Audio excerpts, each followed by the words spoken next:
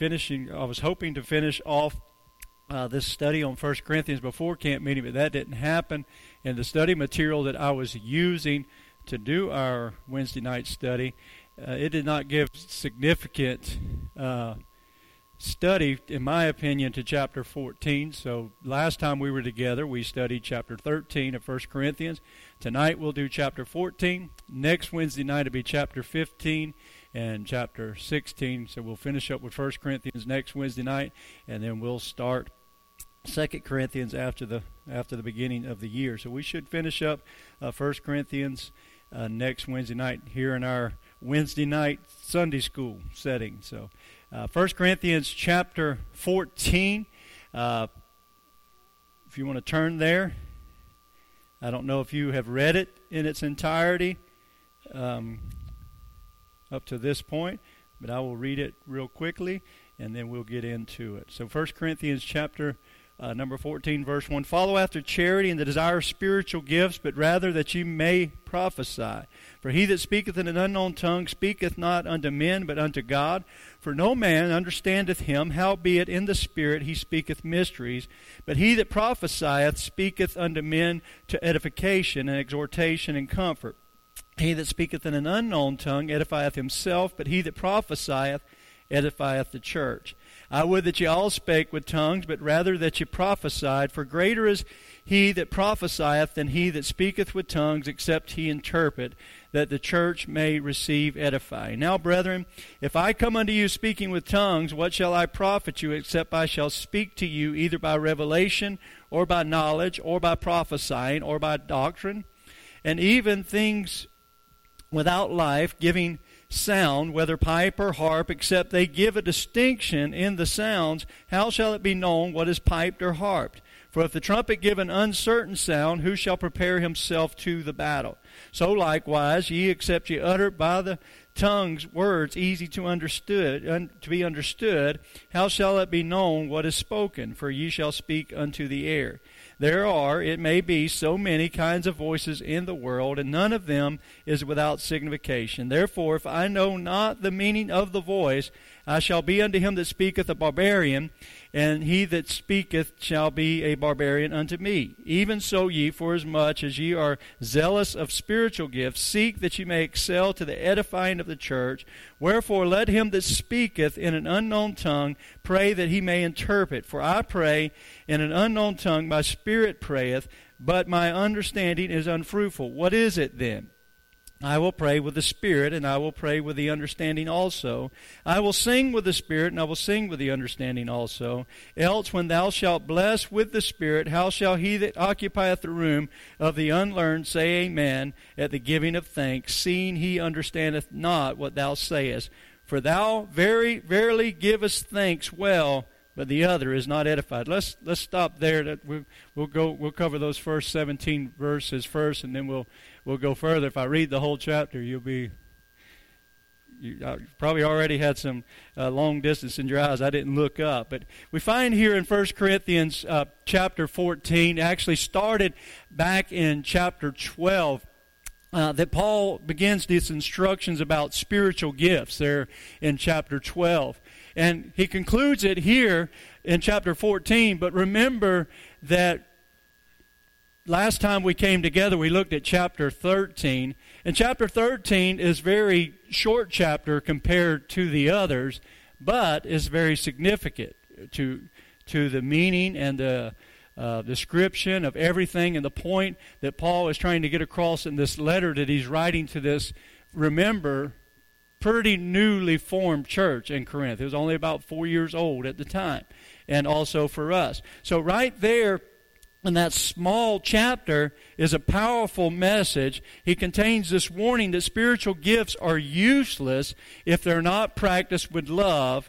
And he included that action-packed definition that we studied of love. And how many remembers what that word is? We talked about 4 distinctions of love, but the one that he brought out there was agape love. And that's a love that can only be accomplished by God. And so when we read in Scripture that says God is love, that is saying God is Agape. And that's a love that crosses all boundaries. And so that's not just the message in spiritual gifts. That's a message in everything that Paul is confronting here in this letter to this church that really had become messed up in their beliefs, messed up in their organization, messed up in their doctrine, messed up in how to apply doctrine and what they were supposed to do. And why was that? Because they were a lot of self-focus.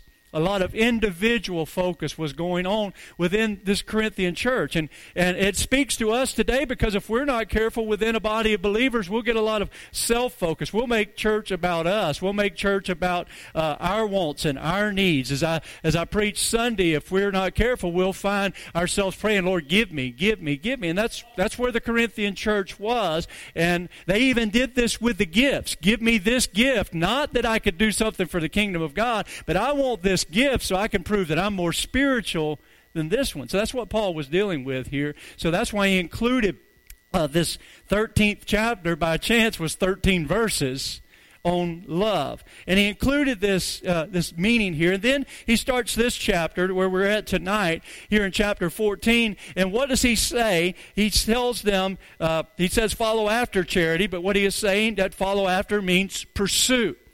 A pursuit of love. So he's saying follow after charity. Charity is love. So here he is. He's going to get back on the spiritual gifts and get deep in it. And you don't find a lot of studies that want to talk about chapter 14 because they don't want to come across the subject of tongues. And if you begin to look and see what different ones think about that, they say things like this. Those tongue talkers begin to throw up all kinds of red flags when they begin to, they call it cherry pick these scriptures to try to come with what Paul is saying about tongues to say that tongues are for our day. Well, no, Paul was very clear here in his writings that he said, first of all, starting off, pursue love, meaning that we need to develop that characteristic. First and foremost, we must develop the characteristic of love. You can't go any further in gifts. God does not give out spiritual gifts to those who do not pursue love. And not just love, not brotherly love, not romantic love,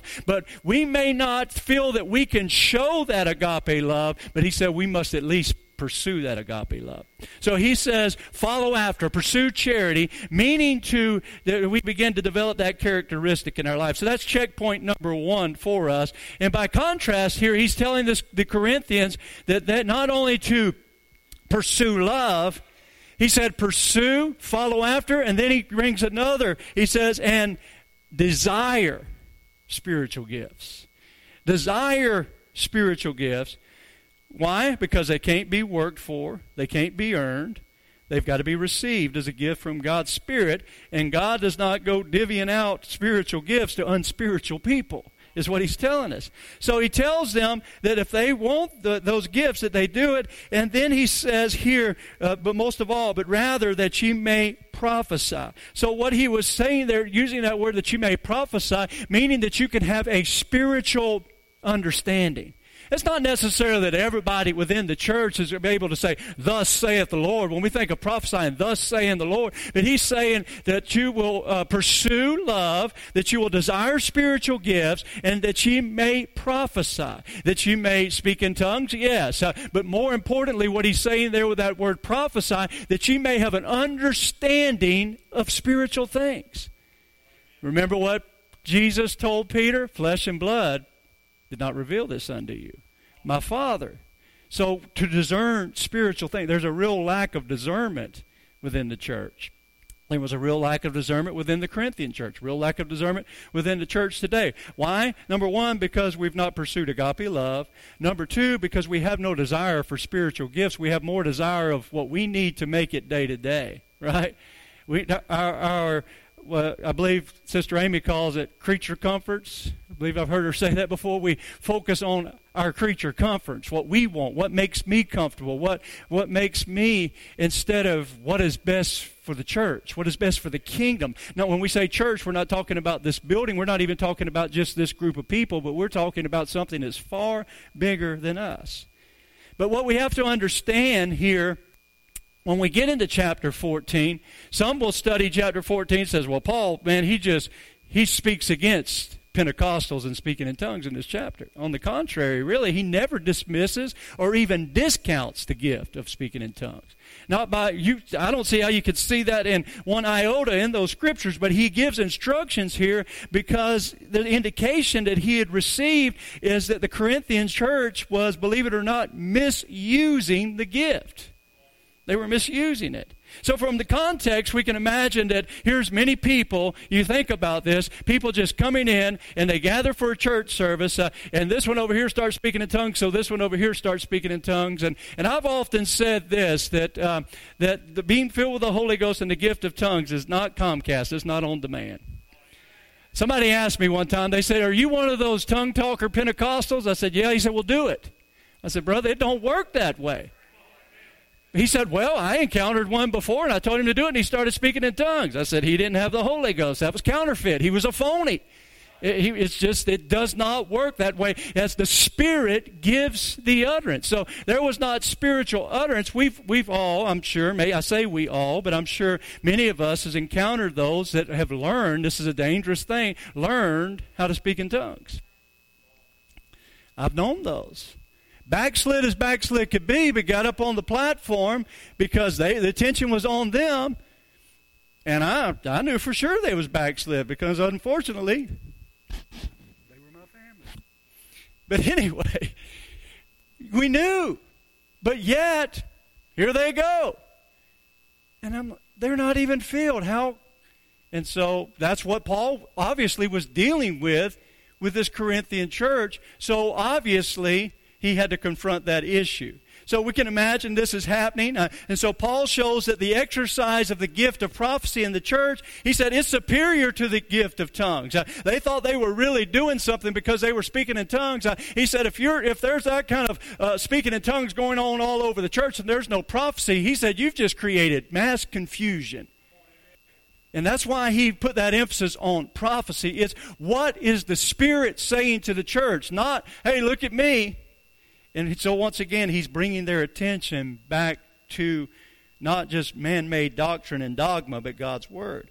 And he tells them here that the use of this gift without interpretation is just not happening. Apparently, they were using this just to pray out loud, just speaking in some unknown language. And we think, how can that be? Well, also, I've been in church services where a man stands in a pulpit. I listened to a whole message by a guy not too long ago, enjoyed every bit of it. He calls the altar call, and he looks at the congregation, and he says, now just start speaking in your heavenly language. Like, dude, you lost me right there. You lost me right there.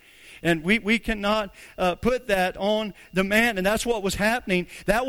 Think of this now. Over 2,000 years ago, this was happening in this church that Paul planted. Paul, the greatest, can you think of a greater man of God besides Jesus in the New Testament? Paul planted this church, and 4 years later, you've got this going on, and all of these years later, it's still going on in Pentecostal, charismatic beliefs, whatever you want to put, title you want to put on it. So Paul agrees that this may be encouraging to the one who's praying, but unless the church is being edified through it, it's only edifying that individual, and God never does anything to edify an individual. God is more concerned with our holiness than he is our happiness. People leave church because they're not happy. They come to church because they desire to be holy. And so that was the focus. So these first 17 verses, he's saying if nobody can understand what's being said, the church is not being built up. If you don't understand what that instrument is playing, they can be over there playing music, but if you can't put words to the music, if you can't figure out, he's using that example, it's doing you no bit of good. That heart is, he said he's signaling out and sending out music, but it's not edifying because you don't know what in the world they're talking about. And then he goes on in verse 18 and 19, he said, I thank my God, I speak with tongues more than you all. Paul was not against speaking in tongues because he said, I speak in tongues more than you all. So what is Paul telling us right here? He believes in being a Pentecostal believer. He said, yet in the church, I'd rather speak 5 words with my understanding that with my voice I might reach others also, than 10,000 words in an unknown tongue. Just think if your pastor took his text and then spent 45 minutes speaking in tongues and then closed the service. You'd be like, wait, what? Unbelievers come into church. These people have lost their mind. And that dude is nuts. And that's what Paul was saying. He said it's barbarians. And barbarian, we hear that word barbarian, man, we're thinking, man, something bad. But that just means somebody that's foreign to them. It's foreign to them. He said, so when somebody comes in, knows nothing about spiritual gifts and all of that, it's like a barbarian, it's foreign to them. I'm like a foreigner to them. And what's going on here? He said, once again, it's edified nobody. Lost souls are not being reached because they don't even understand what's going on. Understand, this is putting tongues on display for entertainment purpose. He's not talking about those that's moved by the Spirit. We'll get deeper into that here in a moment. I don't want to lose you here for a moment thinking for any stretch of the imagination that Paul or myself is against speaking in tongues. But that's not the case. But that is the context of what we're looking at in these first 19 verses. We go on to verses 20 through 25. He said, Brethren, be not children in understanding, howbeit in malice. Be ye children, but in understanding, be men. Another place, Paul talked about that, of being a child and growing up and being men. In the law it is written, with men of other tongues and other lips will I speak unto the people, and yet for all that will they not hear me, saith the Lord. Wherefore tongues are for a sign, not to them that believe, but to them that believe not. But prophesying serveth not for them that believe not, but for them which believe. If therefore the whole church be come together into one place, and all speak with tongues, and there come in those that are unlearned, unbelievers, will they not say that ye are mad? So that's what I just covered, wasn't it? I got ahead of myself, didn't I? But if all prophesy, and there come in one that believeth not, or one unlearneth, he is convinced of all, he is judged of all. And thus are the secrets of his heart made manifest, and so falling down on his face, he will worship God and report that God is in you of truth. So if it's just all tongues, nothing's called out on them. But if an interpretation is given, and you see that face, how do they know that? How, and I've seen it. You've seen it. Anybody that's been in church any amount of time, you've seen people run to an altar. And you've seen people ask the question. Years ago, some friends that I know, they were on a mission trip, Guatemala, I believe it was, and they were watching. It was in the time of when live stream was just getting started, and they was watching a live stream service of their church back home, the ladies that were there, and the instructor of the school was watching with them, the orphanage that they were ministering at. And the pastor began to preach, and it was just, Spirit came on him. He began to speak in tongues in the middle of his message. And the lady asked, how does he know my language? I said, he don't know your language. He's from McClenny, Florida. He don't believe me. He does not know your language. She said, I understood what he just said in my language. And I can't remember what it was, but it spoke directly to something personal in her life. Did he know that she was going to be watching? No. Did God know? Yes. And so that's what Paul is saying here, that God can use those things and God can work in that fashion. But he's saying beyond all of this, practically speaking, he said that it's jarring to listen to others speak in tongues without an interpretation. It becomes mere noise is what he's saying. Worse, it might scare off unbelievers, driving them more deeply into unbelief and really putting labels on Pentecostals. But unbelievers exposed to the gift of prophecy, on the other hand, they cannot deny that. They'll fall under conviction because that's what was said. So he said, if it's just all tongues, what are you accomplishing? He said, but when it's interpreted, whoa. And they come to faith.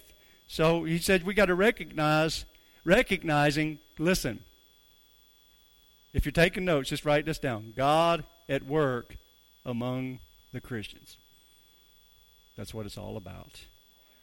God at work among the Christians. Not about how many more spiritual gifts do I have than you, or how much I've been saved this much longer than you, or any of that, or I speak in tongues more, or I do this. No, God at work among the Christians. He follows this teaching. Let's look verses 26 through 33. Let me read it before I get ahead of myself again like I did last time. He said, "How is it then, brethren, when you come together, every one of you have a psalm, have a doctrine, hath a tongue, hath a revelation, hath an interpretation. Let all things be done unto edifying. If any man speak in an unknown tongue, let it be by two, or the most by three, and that by course, and let one interpret. And if there be no interpreter, let him keep silent in the church, and let him speak to himself and to God. Let the prophet speak two or three, and let the others judge. If anything be revealed to another that sitteth by, let the first hold his peace. For you may also prophesy one by one, that all may learn, and all may be comforted. And the spirits of the prophets are subject to the prophets. For God, is not the author of confusion, but of peace, as in all churches in the saints." So here, Paul is really teaching the specific commands about the Corinthians and how they should conduct service. And really what Paul gives here in these verses is an outline of how a church service should be orchestrated, of how a church service should be laid out. He tells here that describes it in a series of presentations. He said, in each in turn, one at a time. One may bring a hymn. We call that congregationals or choir singing. So one may bring a hymn. Then another a lesson. Another a revelation from God by the means of gifts of prophecy. So Paul says that those with the gifts of tongues are free to speak as well, but only if someone with the gift of interpretation of tongues, including even the speaker, is available. And so when you may, in a church service, you hear somebody stand up and the Holy Ghost is bold. Usually there's a pretty good indication that it's the Spirit of God speaking. There's a boldness that comes with it, and that interpretation is given. And we pause, and there's silence because we're waiting for the interpretation. Why? Because the tongue by itself did no edifying, did us no good. What is being spoken? And so we wait for the prophecy. And we wait for the prophecy, and when the prophecy comes, we know that God has spoken. Now, there's been times that someone has been praying and they've spoken tongues, and it's not that they're trying to be seen. It's nothing of that. They're just moved on the Spirit, and that is up to the pastor typically to recognize that immediately and continue with the service and say they're just worshiping. Not just they're just worshiping, but they're worshiping, letting the church know that was not tongues interpretation. That's worship. And there's discernment that comes with that. And then there's times that we just flat out just keep preaching because they're off. They're whack. They're out of their mind. I've experienced that. I've been in a church service. The lady gave out a message in tongues. I was only there a short time. Lady gave out a message in tongues. I usually would have the interpretation if it was legit. I didn't have the interpretation. She gave the interpretation. It wasn't all bad. It was like, okay, or maybe. Next time, she gives out the message. No interpretation. She gives the interpretation. Same as last time. So the next time, she gives out a message in tongues. I don't give her time to give the interpretation. I just keep on preaching. Just keep preaching. Somebody asked me, questioned me on it, said, "Pastor, I noticed that lady stood up and spoke in tongues. You didn't give an interpretation. You didn't give her time to give an interpretation. You just kept preaching." I said, "Because she was out of order." And he said, "Well, I noticed the last couple times, and probably every time I've ever heard her do it, even before you got here, same thing, same interpretation." I said, "She's edifying self. She wants to be seen, and that's not going to happen." It didn't edify the church. Those are tough spots to be in. Well, he said, "I'm glad somebody finally figured it out. After all of these years, somebody finally figured it out." That is not pinning any roses on me, but what Paul is saying, that we need to pursue charity. We need to do it about love and desire spiritual gifts. Man, Paul said, "I want tongues and I want interpretation. I want all the things in these churches," but we cannot get caught up in these things that's not edifying the church, but edifying individuals and singling out a person. Anybody that's ever been used of the gifts of tongues tongues, interpretation. It's the most humbling, gut-wrenching things that you'll ever face in your life. I look at it as this. I've said it many times. It's like being wrung out, like a wash rag being wrung out.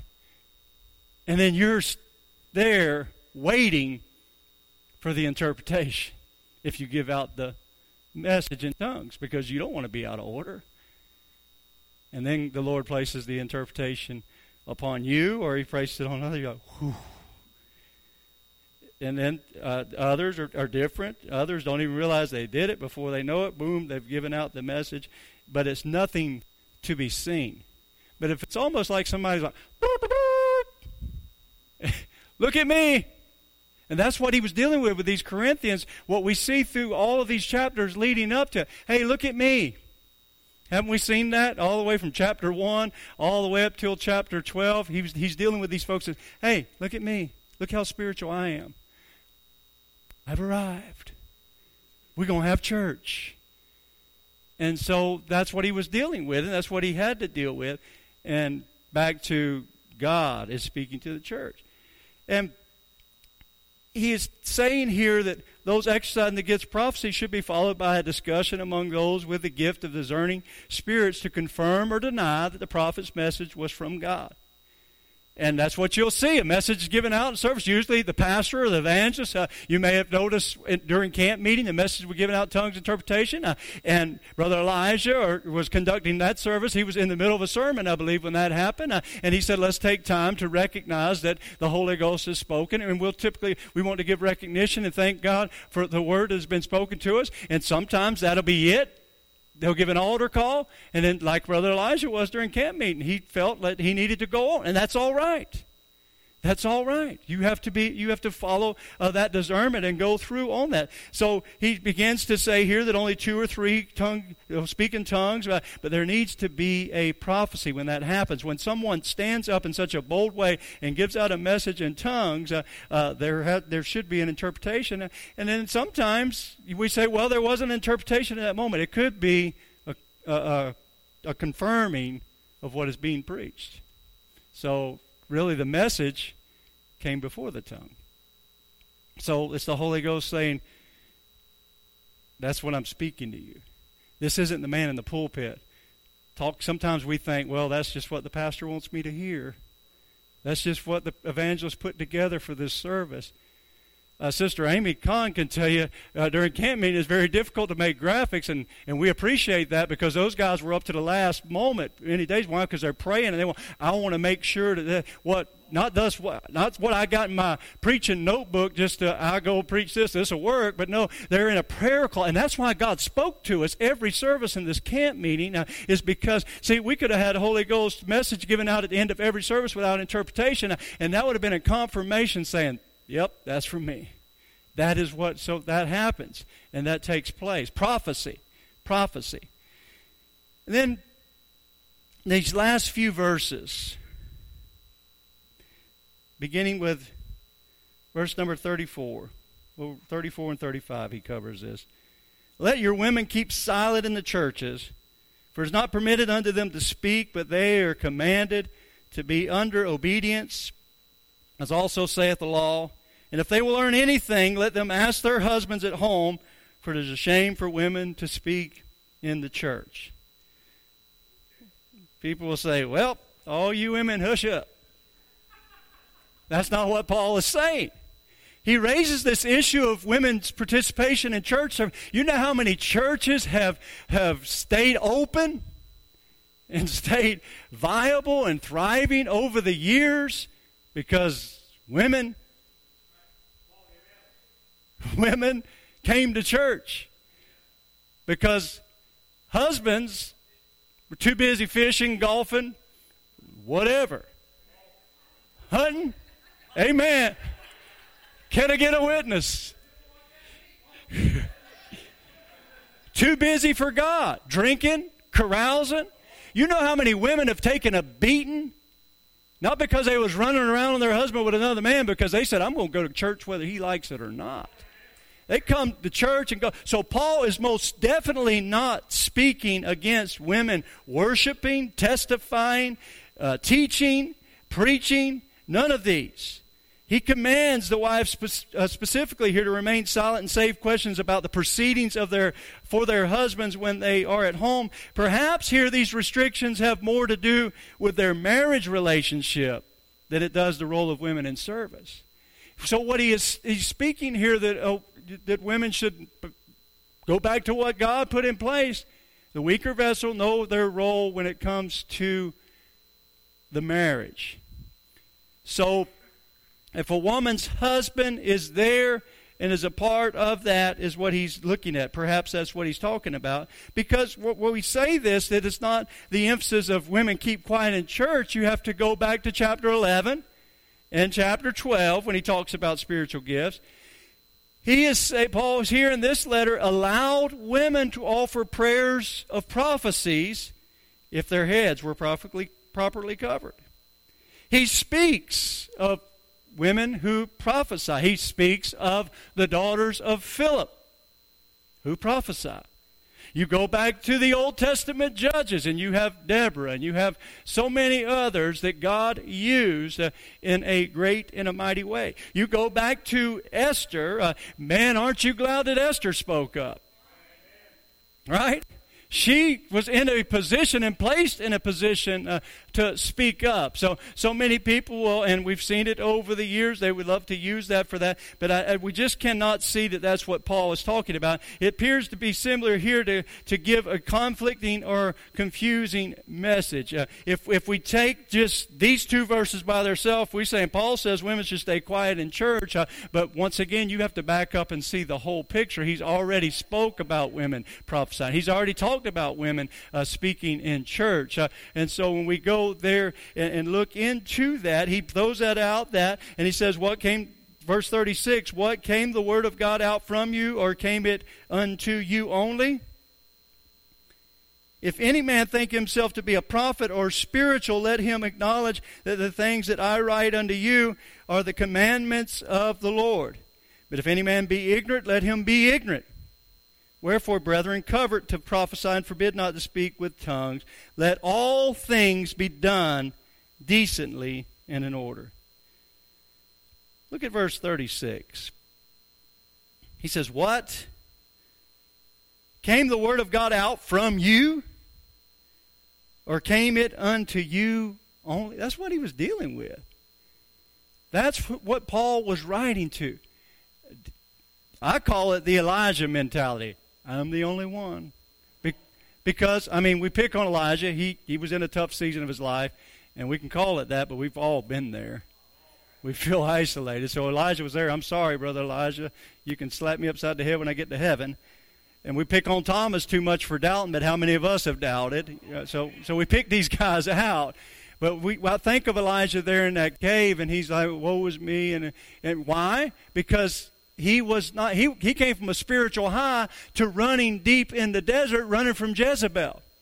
Now, if you want to run from Jezebel's spirits and run from the devil and run from the onslaught of the enemy, you too will get into the place to say, woe is me, and this. And so Elijah's thinking, man, this great victory was wrought. And so God just has to humble us. What? You think the word of God came out of you? Did you write it? God asked Job, where was you? Remember reading that? Anybody ever read the book of Job? Where was you when I formed this world? Where was you? Did I ask your input before I spoke it all in existence? I don't know about you, but I didn't get an email or a text message or anything else from God before he did anything. Creation. Listen, I didn't get a message from God and say, listen, here in a few weeks I'm going to call you to preach underneath that tent. Just wanted to know if you want to do it. I didn't. He said, preach my word.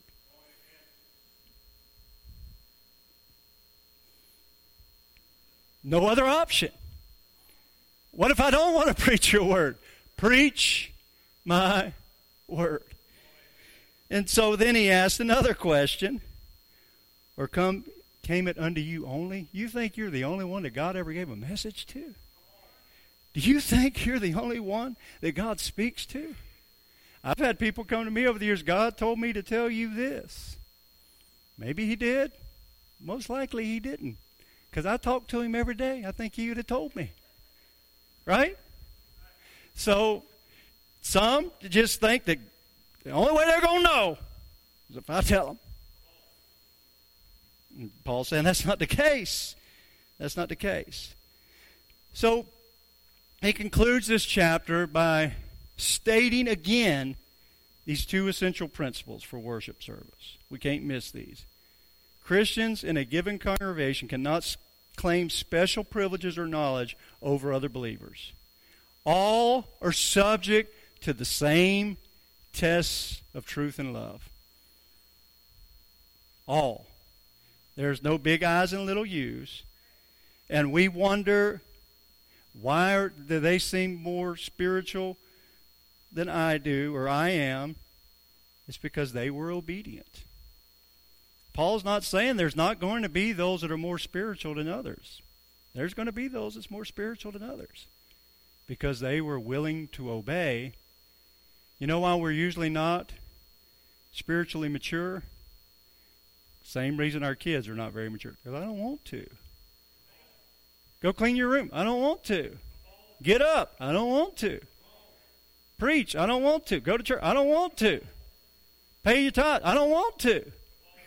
And so we spend all of this time, I don't want to. And all the while, think about this. You've got two people. You've got this one over here. I don't want to do it. I don't want to do it. I don't want to do it. And a lot of those people are guilty of us song leaders leading a verse 12 times. Because if they'll sing that verse one more time, Lord, I'll do it. 10 verses later, and then somebody over there steps out and does it and key to the service. Why? Because they didn't want to either, but they didn't want to miss God. I don't want anybody to see me, and I don't want anybody to think this is me, and I don't want to, but I do want to see a move of God. And so they began to grow, and that's what Paul is saying. All the principles of worship are the same for all of us. In any given congregation, we cannot claim special privileges or knowledge of other believers. I love that song. It says, it's not because I'm good, it's not because I'm great, it's not because I'm strong. I just held on. I just held on to the profession of my faith without wavering. I just want to please the Lord. Don't think for a moment that I'm in this thing to be seen, that I am in this thing that you say, wow, he's super spiritual. Because listen, we all mess up, we all fall short, we all have our issues, and if we're trying to bring across any other message, we're being deceiving. And I refuse from the time God called me to preach, especially since God called me to pastor, to stand up in a platform and make people think that I've never sinned and I never mess up and I never fall short and I've got this thing all figured out and I've got it all together. I probably should, but if I do that, then they think the first moment that they mess up, God's done with me. God's finished with me.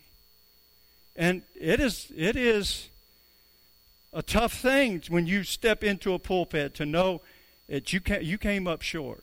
And you've had to spend time repenting and saying, God, forgive me. Paul recognized that. He said, don't let me preach to others and find that I myself am a castaway. So he deals with his sin. So he's saying that we don't have any special privilege, but we're subject to the same tests of truth and love. Listen, some pass the test, and some fail the test. But aren't you glad that God gives retakes? That's why I had to sing the verse 12 times, because God given you another chance, another opportunity. Just obey God. You want to grow and become spiritually mature and have spiritual gifts? Just obey God. But what if somebody thinks, I could care less what somebody else thinks? I want God's will. I want God's will. I'm not trying to be seen of man. Paul was dealing with folks here that was worried about being seen of men. So what we receive from this is that knowing this, that we, here's the simple for me. If it wasn't for the call of God, I wouldn't be on this platform anyway. Within myself, there's nothing in my personality or my makeup or anything else that would make me want to travel the country or the world to stand up in front of people. It's just not in my character. And definitely not to oversee a congregation and be responsible for others. I had 22 jobs before the Lord called me to preach. I wasn't responsible for myself. And now God's filled me with the Holy Ghost and said, I'm going to place you in a position to oversee and be responsible for others. The only thing that I've done in life that's lasted is my marriage and my ministry. Why? Because God orchestrated them. God placed them there. And so Paul is saying that you're going to face some tests and you're going to face these truths, but do it in love. Everything must be done in order and peaceful way, reflecting God's orderly character. And he said only that which builds up the church should be included in that. Even if some people must keep the expression of their spiritual gifts to themselves. He said, make it about the church, not yourself. That's the context of chapter 14. That most Bible studies and different ones, I'll be honest with you, I even looked through our, Sister Underwood gave me evangelical commentary for our Church of God Sunday school material all the way back to 1974. And I thumbed through those to try to find a study on chapter 14. I found a study on chapter 13, and the very next lesson was on 2 Corinthians chapter number 1. Even within the Church of God, the material, they did not cover it in this Sunday school material. Why? I don't know. But when I saw that they kind of just touched on it in this, I felt, no, we need a week. We need one service designated to chapter 14, especially as Pentecostals. Because if there's any confusion in the church, we cannot let there be confusion around the fact of speaking in tongues, the gifts of tongues, what we believe as Pentecostals, and how it is reflected in God's Word. We can't sidestep chapter 14 because we think that Paul could be saying there that tongue talking shouldn't be in church, because he does not say that at all. He said, I speak in tongues more than you all. I speak in tongues more than you all. I speak in tongues. But he also says, you can't base it. You cannot build a church and you cannot base a church around tongue talking. None of it will stand on its own. That's the wonderful thing about God's Word. There's not one part of it that stands by itself. Whole book. He said, you need to study the Word rightly divided. Cover to cover. Oh, we're New Testament only. Well, you better get saved. Because it takes the whole book. The whole book. What is that? Give it to me, Paul. You probably remember better than I do.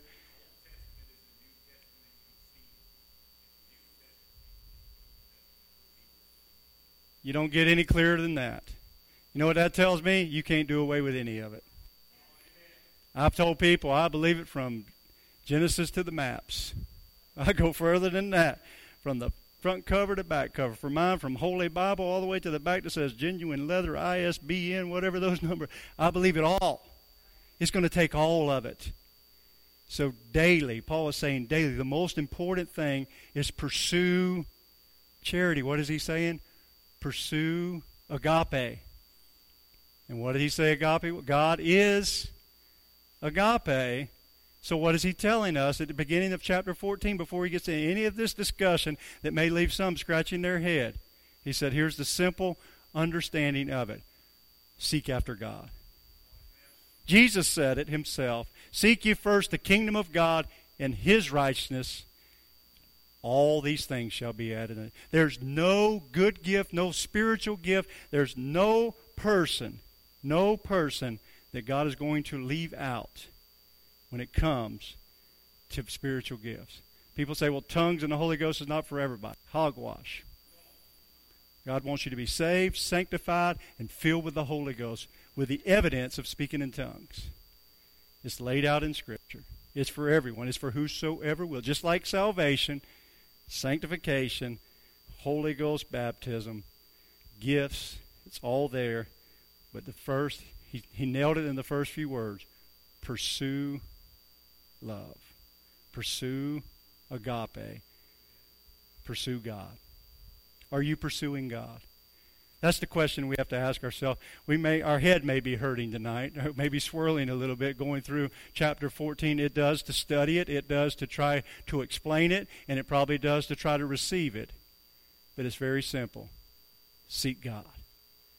Are you seeking God? Once again, what is seeking God? Not His hands of what He can give me. But it said, seek me. Seek me. Seek His heart. Seek His face. Seek His eyes. Seek Him. I want God. Not the fishes and the loaves. I want God. Not the healings, but the healer. Not even the deliverance, but the deliverer. How many of us have got to that place in our walk with God? I'm going to serve God. If cancer takes me out, so what? I'm going to serve God. If I lose everything, I don't care. I fell in love with Him. I'm pursuing Him. That's spiritual maturity. If we're not spiritual mature, we're going to question everything that goes wrong. But God, just think, I'll close after this because I got a dart. I got to pick my daughter up. She's coming back from a field trip.